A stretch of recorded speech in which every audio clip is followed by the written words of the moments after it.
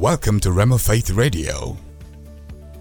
Bible says when they had prayed, the place was shaken, where they all assembled, gathered together. They were all filled with the Holy Ghost, and they spake the word of God with boldness. Notice that it's the name that does the signs. It's the name that does the wonders. The name of Jesus is the key. The name of Jesus gives us access to every single thing that God has. There is power in that name. Welcome to Rema Faith Radio. Right now, here's Reverend Talks with today's message. So you're not going to the Father to beg for something. You're going to take what is yours. You're making a demand as a son in the family, taking advantage of what is yours. And the name of Jesus gives us access to the Father's heart. Notice Jesus said, and in that day ye shall ask me nothing. Another translation says, and in that day ye shall not pray to me. Now, if they had tried to use his name during his earth walk, perhaps it wouldn't have worked. Amen. Because he hadn't obtained the fullness of it while he was here. It was through his death, burial, and resurrection that he obtained the fullness of his name. And besides, while he was with them, there was no use praying in his name. They could ask him. But Jesus was saying, another day is going to come. I won't be with you here geographically, physically, in my flesh and bone body. But listen, I'm going to leave you my name. And you can use that name. Whatever you will have asked of me, you can ask the Father in that name. You see, prayer based on legal grounds is addressed to the Father in the name of Jesus. We don't pray to Jesus. We can fellowship with Jesus. We can talk things over with the Lord. But when it comes to prayer based on legal grounds, it's addressed to the Father in the name of Jesus. So when he said, and in that day, he's talking about the day of the new covenant, the day of the new creation. He said, you'll ask me nothing. You know, while he was with them, remember when Peter was walking on the water and he began to sink, Peter could say, Lord, save me. And then the Lord helped him. Remember when they were on the ship and the storm arose, and then they could wake him up and say, Master, Master, carest thou not that we perish? So they could talk to him. But Jesus was telling them, I'm not going to be here physically with you guys anymore, but I'm leaving you with my name. I'm leaving you with my name. So we use that name in prayer. You see, it's like a signed check, amen, on the resources of heaven. It's already signed, and it's a blank check. And the Father just says, just fill in whatever you want. The resources here are unlimited. Just fill it in, and the Father will give it to you. Praise God. So we use that name in prayer. Well, what other way do we use the name of Jesus? We use the name of Jesus in praise and worship. In Ephesians 5:20, the Bible says, giving thanks always for all things unto God and the Father in the name of the Lord Jesus Christ. So we give thanks in the name of Jesus. It's in that name that we praise the Father. It's in that name that we worship him. That name makes our crude petitions, it makes them a sweet-smelling savor unto him. Remember Hebrews 13:15. The Bible says, by him, let us offer to God the sacrifice of praise that is the fruit of our lips, giving thanks to his name. So we worship God in the name. We magnify the name. We extol the name because the power is in the name. Now, some people see the name of Jesus perhaps like an amulet, like what my people call ifumpa, or unde, just some charm that they should put in their pocket or put on their neck, or stuff like that, or a good luck charm, like a rabbit's foot, listen, that's not what the name of Jesus is. Amen. That's not what it is. There is power in that name. And the church has a legal right to make a demand for our every need in the name of Jesus, because the dominion is in the name. The majesty is in the name. The authority is in the name. There's something about studying about that name. Just hearing about the name of Jesus, faith is being built up in you about what that name represents. People have tried to use it. Remember the 7 sons of Sceva? They said, in the name of Jesus whom Paul preacheth. And then the fellow that was demonized jumped on them and whipped them badly, beat them black and blue. He said, Jesus, I know. The devil in him spoke up. He said, Jesus, I know. Paul, I am acquainted with. But who are you? Listen up. If you're born again, those guys weren't saved. That's why they didn't have a right to use the name. But you are a child of God. You have the right to the name of Jesus. You have a right to pray to the Father in that name. You have a right to lift up holy hands to the Father in worship, in thanks, in adoration, in the name of Jesus. In the name of Jesus. It's that name. It's in that name that we praise the Father. Now, what other use do we have of the name? In John chapter 14, verses 13 and 14, Jesus said, and whatsoever ye shall ask in my name, he said, that will I do, that the Father may be glorified in the Son. He said, if ye shall ask anything in my name, I will do it. That word ask there is talking about making a demand. That's not prayer. That's demanding, like Peter did by the gate beautiful, when he said to that man, silver and gold have I none, but such as I have give I thee. In the name of Jesus Christ of Nazareth, rise up and walk. And he lifted him up by the hands, and his feet and ankle bones received strength. And he, walking and leaping, praising God, entered into the temple. Now, that wasn't prayer per se. That was Peter making a demand. Making a demand in the name of Jesus. Listen, if sickness tries to assault your body, if the devil tries to put sickness, tries to put disease on you, just tell him, devil, no, you don't. You can't put that on my body. In the name of Jesus, I stand against you.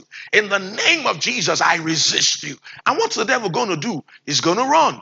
The Bible says in Revelation 19:13, it says, as his name shall be called the word of God. So when you tell the devil in the name of Jesus, it's as though you are swinging the whole Bible at him. All of God's word is what you are throwing at him in the name of Jesus. And he's going to run. He's going to flee. He's going to flee. He's going to flee. Devil is trying to tempt you to sin, to do something wrong. You say, devil, no, I'm not going to do that. I'm a new creature in Christ Jesus. I've got authority in the name of Jesus, and I stand my ground. I withstand you. And what's going to happen? The same thing will happen. He will run from you as in terror. Or there's a financial need, a material need you've got. What do? You claim the need met in the name of Jesus, or the want. Because God wants to supply not only our needs, but also our wants. You make a demand in the name of Jesus. Then you tell the devil, Satan, take your hands off of it. Take your hands off of my money. And then you say, go ministering spirits and cause the money to come in the name of Jesus. So we can make a demand in that name. And what's going to happen? We're going to get it. He said, if you will demand anything in my name, I will do it. I will endorse it. I will see to it happens. Praise God. So in the name, we can make a demand. So I said we pray to the Father in the name of Jesus. We praise and worship God in the name of Jesus. Then we make a demand of our rights, of our privileges in the name of Jesus.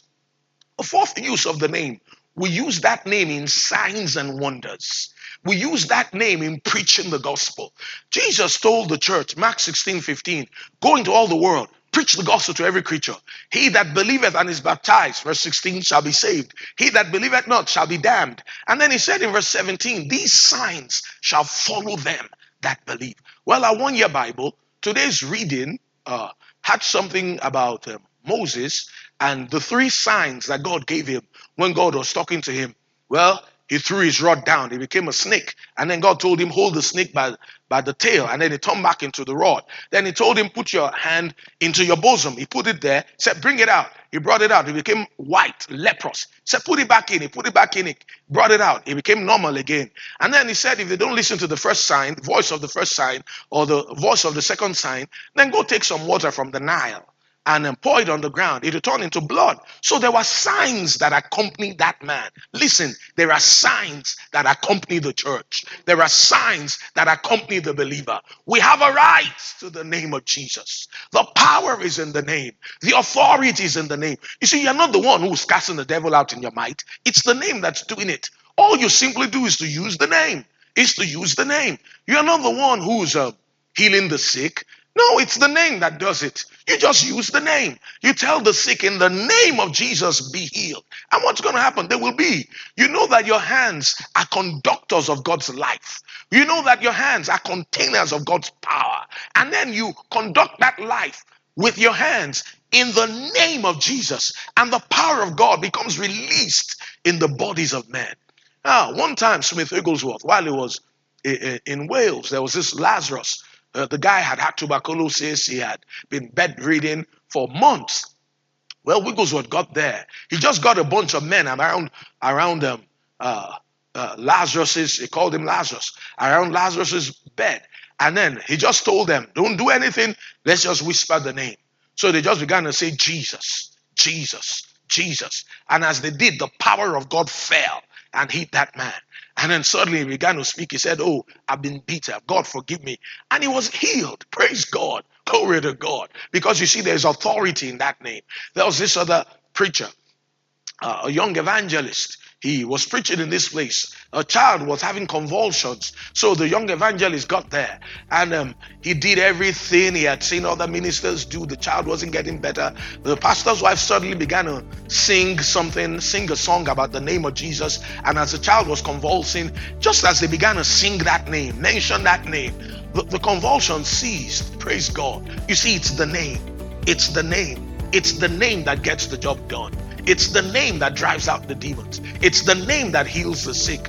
It's the name that does the wonders. And the name belongs to us. You've been listening to Rema Faith Radio, brought to you by the partners and friends of Rema Nigeria.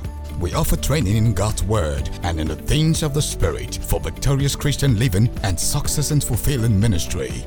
Go to RemaNigeria.com to find out more on how to become a student or partner of Rema Bible Training Center Nigeria. Please call 081-01-166836. The number again, 081-01-166836. Kenneth Hagin's Rema Bible Training Center Nigeria is here just for you.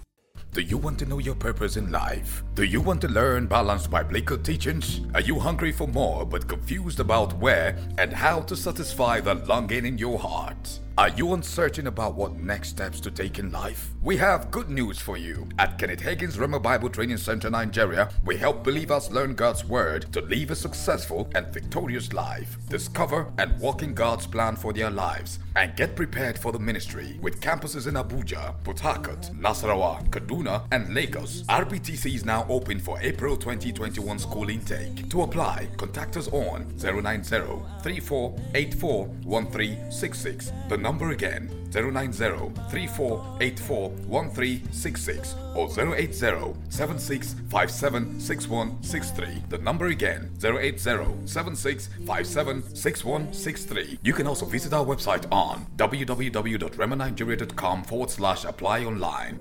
Turn on your passion.